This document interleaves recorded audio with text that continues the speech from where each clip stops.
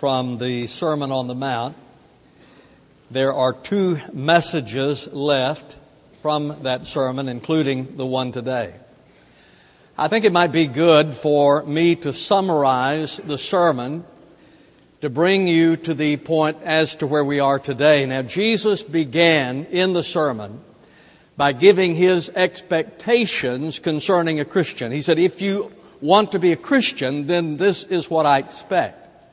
And he began with the Beatitudes, which speaks or describes the Christian's character. If you want to know what a Christian looks like, then it is there in the Beatitude. He said, as you live out the Beatitudes, then you become people of influence.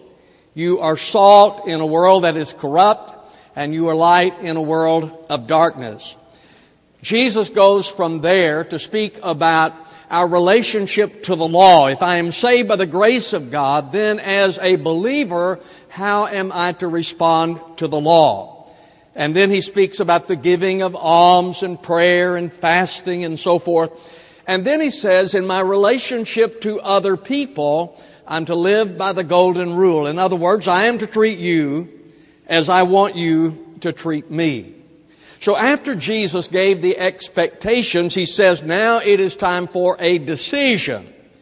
He extends an invitation. He says, there are two paths that are before you. There is a broad path that leads to destruction, and most people are on that path. There is a narrow path that leads to life, and few there be that find it. After Jesus extended his invitation, he gave a warning. He said, now at the gates, there are false prophets. The false prophets are trying to entice you on to the broad way. They try to entice you by tickling your ears with things you want to hear.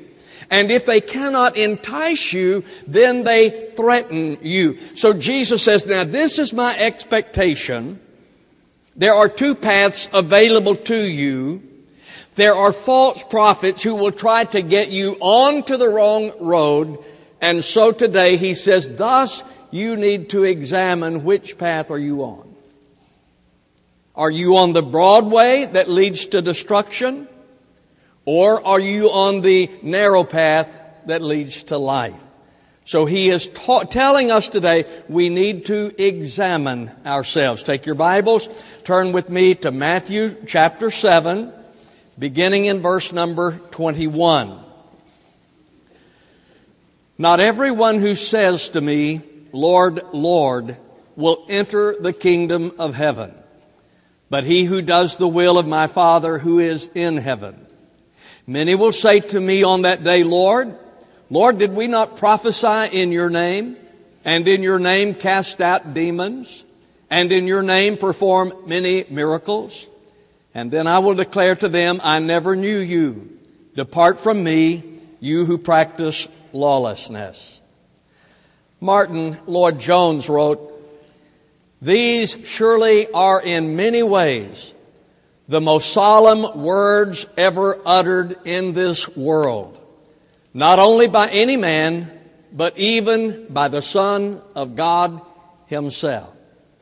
Now, ladies and gentlemen, I believe today is an important day because it is a time in this passage of Scripture, within this sermon of Jesus, that we examine ourselves, and the question is simply this. Are you saved? Have you been born again? If you die, would you go to heaven? That is the question that is paramount in this passage of Scripture. And Jesus says that it is possible for us to profess faith in Him without possessing Him. Look at verse 21. Not everyone who says to me, Lord, Lord, will enter the kingdom of heaven. Not everyone who professes to be a Christian is a Christian. Jim Fixx wrote the book some years ago, The Complete Book on Running. For 15 years, he averaged running 80 miles every week. At the age of 52, he died of a massive heart attack. Now, how did that happen? Here's a man who is running 80 miles a week and he dies of a massive heart attack. How did it happen? He had heart disease, but he didn't know it because he refused to get regular checkups. Well, in this passage of Scripture, what we have is a spiritual checkup. And Jesus is saying to us, there are many within the church who profess Christ who do not possess Christ. The Scripture says in 1 John 2:19, they went out from us, but they were not really of us. For if they had been of us, they would have remained with us. But they went out in order that it might be shown that they all are not of us. Folks, there are people in the churches who simply do not know the Lord. A good example, I suppose, would be the story of Judas, with which you are familiar. Judas was a disciple. He heard Jesus preach. He saw the miracles. He witnessed the crowds, all those things.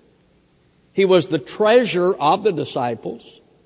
He was the one who was given charge of the money bag. So he was the one who kept the money for the disciples. He was the treasurer. And yet the Bible says he betrayed the Lord. The Scripture says in Matthew 26, then one of the 12, named Judas Iscariot, went to the chief priest and said, what are you willing to give me to deliver him up to you? You see, what I want you to understand is that there are some who are simply Christian in name only. They only bear the name of Christ. Paul wrote in Philippians 3:18, for many walk, of whom I often told you, and now tell you even weeping, that they are enemies of the cross of Christ. Paul is saying there are people who profess to be Christians, but in reality, he says they are Christians only in name, and in fact, they are enemies of the cross. Though I would like to believe otherwise, I would imagine that there are members of this church who truly do not know the Lord. Matthew Henry wrote, an outward profession of religion, however remarkable, will not bring us to heaven. In my ministry, I have seen on numerous occasions men who were serving the church as deacons come to the place to say, I don't know the Lord. I'm a member of the church, I'm a deacon in the church, but I don't know the Lord. And then become a follower of Christ. I had a minister of music in another church who came to the realization that he didn't know the Lord, though he led the worship every Sunday, though he led the music. He said, I know the music, but I don't know the master. And he came to know Jesus as his Savior. See, that is what Jesus is saying to us here. Ladies and gentlemen, you can profess Christ without possessing Christ. And then he goes on from there to say that you can perform the works of God when perhaps you do not know God. In verse number 22. Many will say to me on that day, Lord, Lord, did we not prophesy in your name, and in your name cast out demons, and in your name perform many miracles? Now, their doctrine was correct. They referred to Jesus as Lord, and they believed the right things. They were fervent in spirit. It was not just, Lord, we've done all these things. It was, Lord, Lord, we've done these things. You know, sometimes we get to thinking if someone is very enthusiastic, that person is really a committed Christian. If someone is really enthused about what they profess to believe, and that's wonderful, but that does not mean that a person is a believer. These were fervent in spirit, and they did impressive religious works. I don't know about you, but when I read this verse of Scripture, it always causes a pause for me. Because these people were involved in religious work that were impressive. They said, did we not prophesy in your name? Martin Lloyd-Jones wrote, it is possible for a man to preach correct doctrine and in the name of Christ and yet himself remain outside the kingdom of God. That is the statement, nothing less. Balaam delivered the message that was correct, but he was a hireling prophet. So Jesus said there are going to be these who will say, Lord, did we not prophesy in your name? Did we not teach Sunday school? Did we not preach? Did we not do these things? Did we not prophesy in your name? Did we not cast out demons in your name?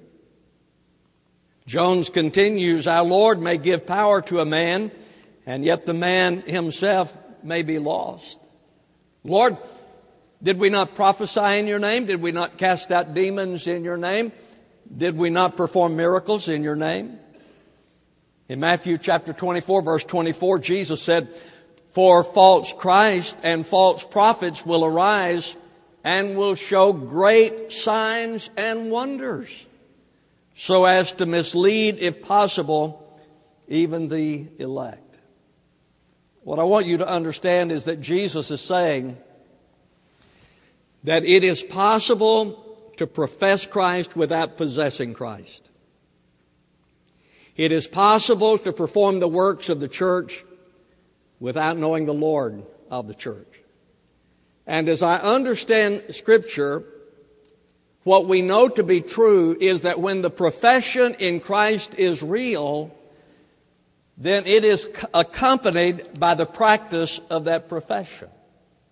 In other words, if someone is truly born again, then it is going to be reflected by the fruits of their life.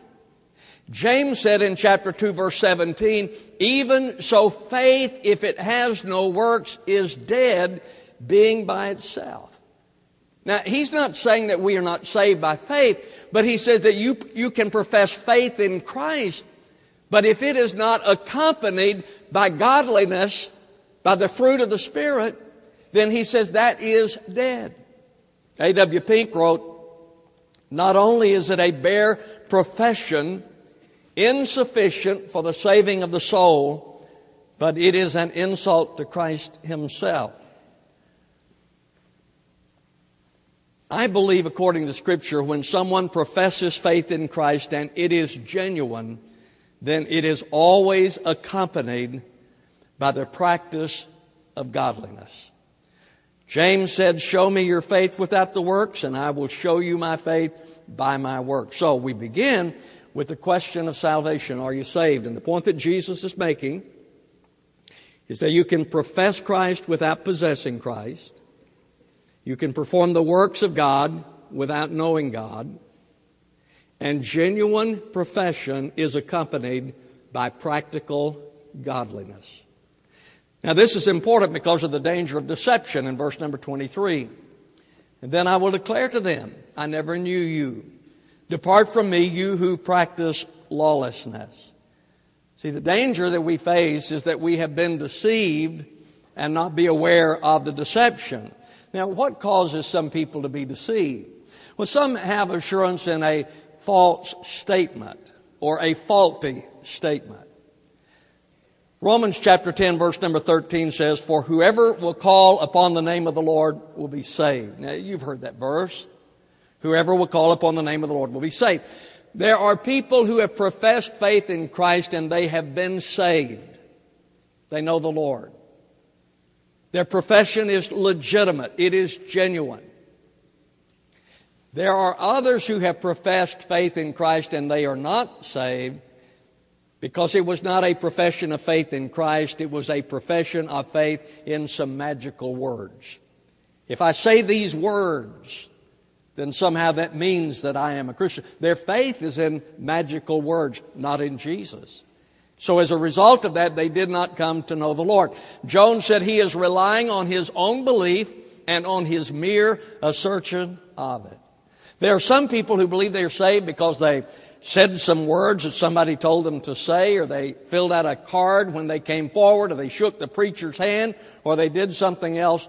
But because they did those things, they think they are saved when in fact many are not. There are some who believe that they are saved because they have had some kind of a religious experience. In John chapter 2, verses 23 and 24, the Bible says, now when he, speaking of Jesus, when he was in Jerusalem at the Passover during the feast, Many believed in his name, beholding his signs which he was doing. But Jesus, on his part, was not entrusting himself to them. Do you see that? There were many who believed when they saw the miracles. Where was their faith? In the miracles. It wasn't in Jesus, it was in the religious experience. Many believed when they saw the miracles, but the Bible says that Jesus was not entrusting himself to them. Folks, it's important, therefore, that we examine ourselves. And that's what this is today. It is an examination that the Lord gives. And it's important that you're honest about it. Is my faith legitimate? Is it real? Is my faith in Christ? It's important that we examine ourselves. The Bible says in 2 Corinthians 13:5, test yourselves to see if you are in the faith. Examine yourselves. Or do you not recognize this about yourselves? That Jesus Christ is in you unless indeed you fail the test? This is a test we're having today. I used to hate it when I would go to school and the teacher say, well, we're going to have a pop test today. Because I was never prepared. And possibly today I just as soon not go through this, but this is where we are in the sermon. So Jesus is giving us a test. He says you need to examine yourself, test yourself to see if you are in reality in the faith. So maybe I can ask some questions here that come from the Sermon on the Mount. What about trials? When you face trials, do you worry? Or do you trust in God? Because Jesus said that we are not to be anxious. Now, I'm not saying that you are to just go through life not knowing what's going on. I'm not saying that you're not to be concerned with the things that are going on. But is your faith in Jesus? You know, every once in a while, you're probably like Linda and I are, and we get fussing about the way things are. And she will start talking about, well, this is happening, and this is happening, and this. And I'll say, well, we're just going to have to trust the Lord. And she'll say, has it come to that? Or maybe it was reversed. I'm not sure. But we are to examine ourselves. And so when we have trials, how do we respond to them? Do you trust in the Lord with what you're going through today? That's what the sermon says. That we are to trust in Him with whatever we have. What about the giving of alms? Are you concerned about those people who have needs? What about those who are lost without Jesus Christ? Do you care? Do you care that there are people who are going to hell? Do you care about that? James Kennedy wrote, one who is content to go to heaven alone probably is not going at all. So he says that if you are content that you go to heaven by yourself, he says that is not the Spirit of Christ. There are some people who have been deceived because of rationalization. They think, well, I grew up in a Christian family, so I must be a Christian. Or I grew up in America, so I must be a Christian. Or I grew up in a Baptist church, and I've done all those things that you're supposed to do in a Baptist church, so I must be a Christian. So they've rationalized that. Well, let me give you some signs of deception, and so you can just check. And these are just a few. I'm sure you have some others, but if you're more concerned about pleasing man than pleasing God, it might be that you're deceived. If you're more concerned with pleasing man than in pleasing God, it could be that you have been deceived. If you're more concerned with the law than love, you might be deceived. That was the Pharisees when they caught the woman in the act of adultery and they brought her to Jesus and they stood there ready to stone her. Now they were committed to the law, but they didn't care anything about the woman. They just wanted to fulfill the law. Their commitment was to the law, not to love. If you're more concerned with looking like a Christian than in being a Christian, you might be deceived. And again, that was the Pharisees. They were very concerned about how they looked. When it came to giving, in chapter 6, verse number 2, look there. When therefore you give alms, do not sound a trumpet before you as the hypocrites do in the synagogues and in the streets, that they may be honored by men. Truly I say to you, they have their reward in full. Concerning prayer, in chapter 6, verse number 5, when you pray, you're not to be as the hypocrites, for they love to stand and pray in the synagogues and on the street corners in order to be seen by men. Truly I say to you, they have their reward in full. Concerning fasting, chapter 6, verse 16, whenever you fast, do not put on a gloomy face as the hypocrites do, for they neglect their appearance in order to be seen fasting by men. Truly I say to you, they have their reward in full. You see? The Pharisees were concerned with looking spiritual. And so in their giving of alms, in their prayer, in their fasting, it was all designed to look spiritual, not to be spiritual. So the point is, if you're more interested in looking like a Christian than in being a Christian, you might be deceived. That's the reason sometimes we misjudge people. We say, oh, that person is really a Christian. Why? They look like a Christian to me. No, they just had the flu. That doesn't mean that they're a Christian. All right, because of the danger of being deceived, we have to examine ourselves. And here's the thing. If the Holy Spirit lives in your life, then you have an internal witness. If you've been saved, truly saved, then you have the Holy Spirit indwelling. That is an internal witness who says that you're saved. So, the Bible says in Romans 2:15, they show the work of the law written in their hearts, their conscience bearing witness, and their thoughts alternately accusing or else defending them. So if a person is saved, they have the Holy Spirit who bears witness. Now, what are the characteristics of a person who is not saved?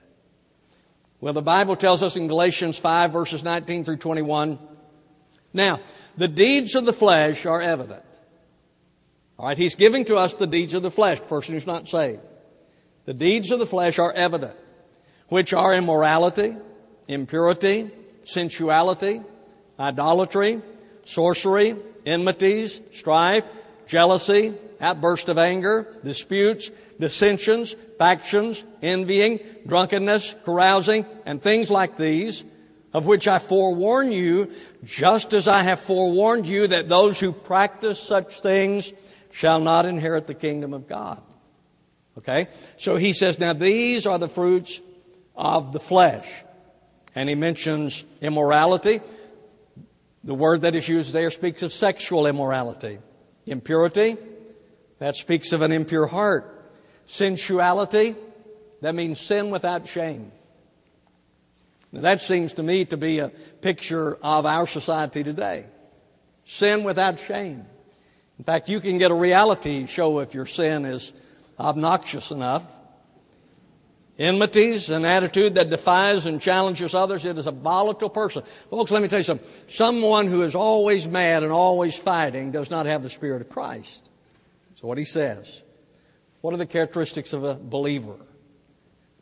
In Galatians 5:22 and 23, but the fruit of the Spirit is love, joy, peace, patience, kindness, goodness, faithfulness, gentleness, self-control. Against such things there is no law. He mentions love. The other characteristics that are mentioned are an outgrowth of love. If you have love, genuine love, then these other characteristics are an outgrowth of that. Then he says joy. Joy is an inward peace that is not affected by outward circumstances. Have you seen a believer, someone who really knows the Lord, and they're going through a tough time? Maybe it's because of physical reasons, or maybe because of family reasons, or something else, and yet they just have joy. You can't explain that, can you? Because that's the fruit of the Spirit. It is amazing to me when I'm around God's people. I mean, they're people who really know the Lord, and they're going through such a tough time, and yet they have the joy of the Lord. Peace. Peace is love and joy working together. When love and joy come together in your life, it produces peace. Patience. Does not quit even when wronged, and endures without anger. So he says there is an internal witness, the Holy Spirit. If one is saved, there is an internal witness. But then there is an external witness as well, and that is obedience. My friend, If the Holy Spirit is on the inside, then obedience is demonstrated by your life. Now, I'm not talking about perfection, but I am saying that if the Holy Spirit is at work on the inside, then obedience is seen on the outside. Jesus said, if you love me, keep my commandments. Samuel said, God will have obedience rather than sacrifice. So, this is what I want you to see today. As we conclude, Jesus instructs us to ask the question, am I saved? And that's what I would ask you. Do you know the Lord? I'm not asking you if you've been baptized. I'm not asking you if you're a Baptist. I'm asking you, do you know Jesus? Because Jesus says that we can profess faith without possessing Him. He says that we can perform the works of the church without knowing the God of the church. So are you saved? Make sure that you have not been deceived. And because of the possibility of deception, we need to examine ourselves. Test yourselves to see if you're in the faith. Examine yourselves. Okay? Now let's say that today you have been convicted of the Holy Spirit during this time as we look at the Scripture, and you've come to the conclusion, I don't think I'm saved. Then how is a person saved? How does a person become a child of God? First of all, as I understand it, there's repentance. Jesus said, except you repent, you shall likewise perish. The word repent means a change of mind that produces a change of direction. It means that I'm going in one way and I'm going to turn and go in another direction. That I was following after Satan, now I'm following after God. I was on the way to hell, now I'm on the way to heaven. So it means a change of mind that produces a change of direction. It is coming to the place to say, I don't want to go that way any longer. That is repentance, and I'm going to go in a new direction. And then I put my faith in Jesus Christ. I trust Him to save me, believing He is who He said He is, and that when He died on the cross, He died to save me. It gets a little hard for us here. What does it mean to really trust Him? And I can illustrate it this way. When Eric was a little boy, sometimes I used to put him up high on the cabinet or the refrigerator or something. I'd stick him up there, and he was a little baby. And I'd stand down there, like a foolish dad often does, and say, jump to me and I'll catch you. And Eric would look down at me and he'd say, Don't you think I'll catch you? Jump to me and I'll catch you. And after a while, he'd just sort of fall off and I'd catch him. Now, while he was up there, he said that he trusted me. But when did he really trust me? When he jumped. That's what faith is, folks. It's coming to the place to say, Jesus, you died on the cross to pay for my sins. You said you would save me if I would trust you. And you put yourself in His hands. And if He misses, He doesn't catch you, you're lost. But He's the only hope I have. He promised that He would save me if I trusted Him. I trust Him. I committed my life to Him, and I do this day. And if He doesn't take me to heaven, the lady I mentioned last week was right. I ain't going. He is the only hope I have of going to heaven. That's what it means to trust the Lord. Jesus, you are my sole, total trust. I trust you. You done that? Or is there something in your heart that says you need to?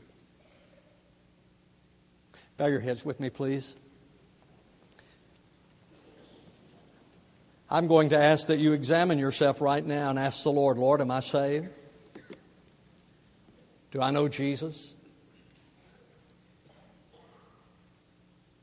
And if there is a still small voice in your heart that says today you need to be saved, I pray you will. Our Father in God, I pray today that your Spirit will speak to our hearts. And Lord, for those who are not saved, that they would be. They would trust Jesus. I pray in His precious name. Amen. Just a moment, we're going to stand. The choir's going to sing. The staff is going to stand here. If today you want to commit your life to Christ and trust Him, you come and just tell one of the staff members. They'll pray with you. If you're looking for a church home, our doors are open to you. We'd love to have you. Stand with me, please, as we stand. They sing, you come. I'll greet you as you do.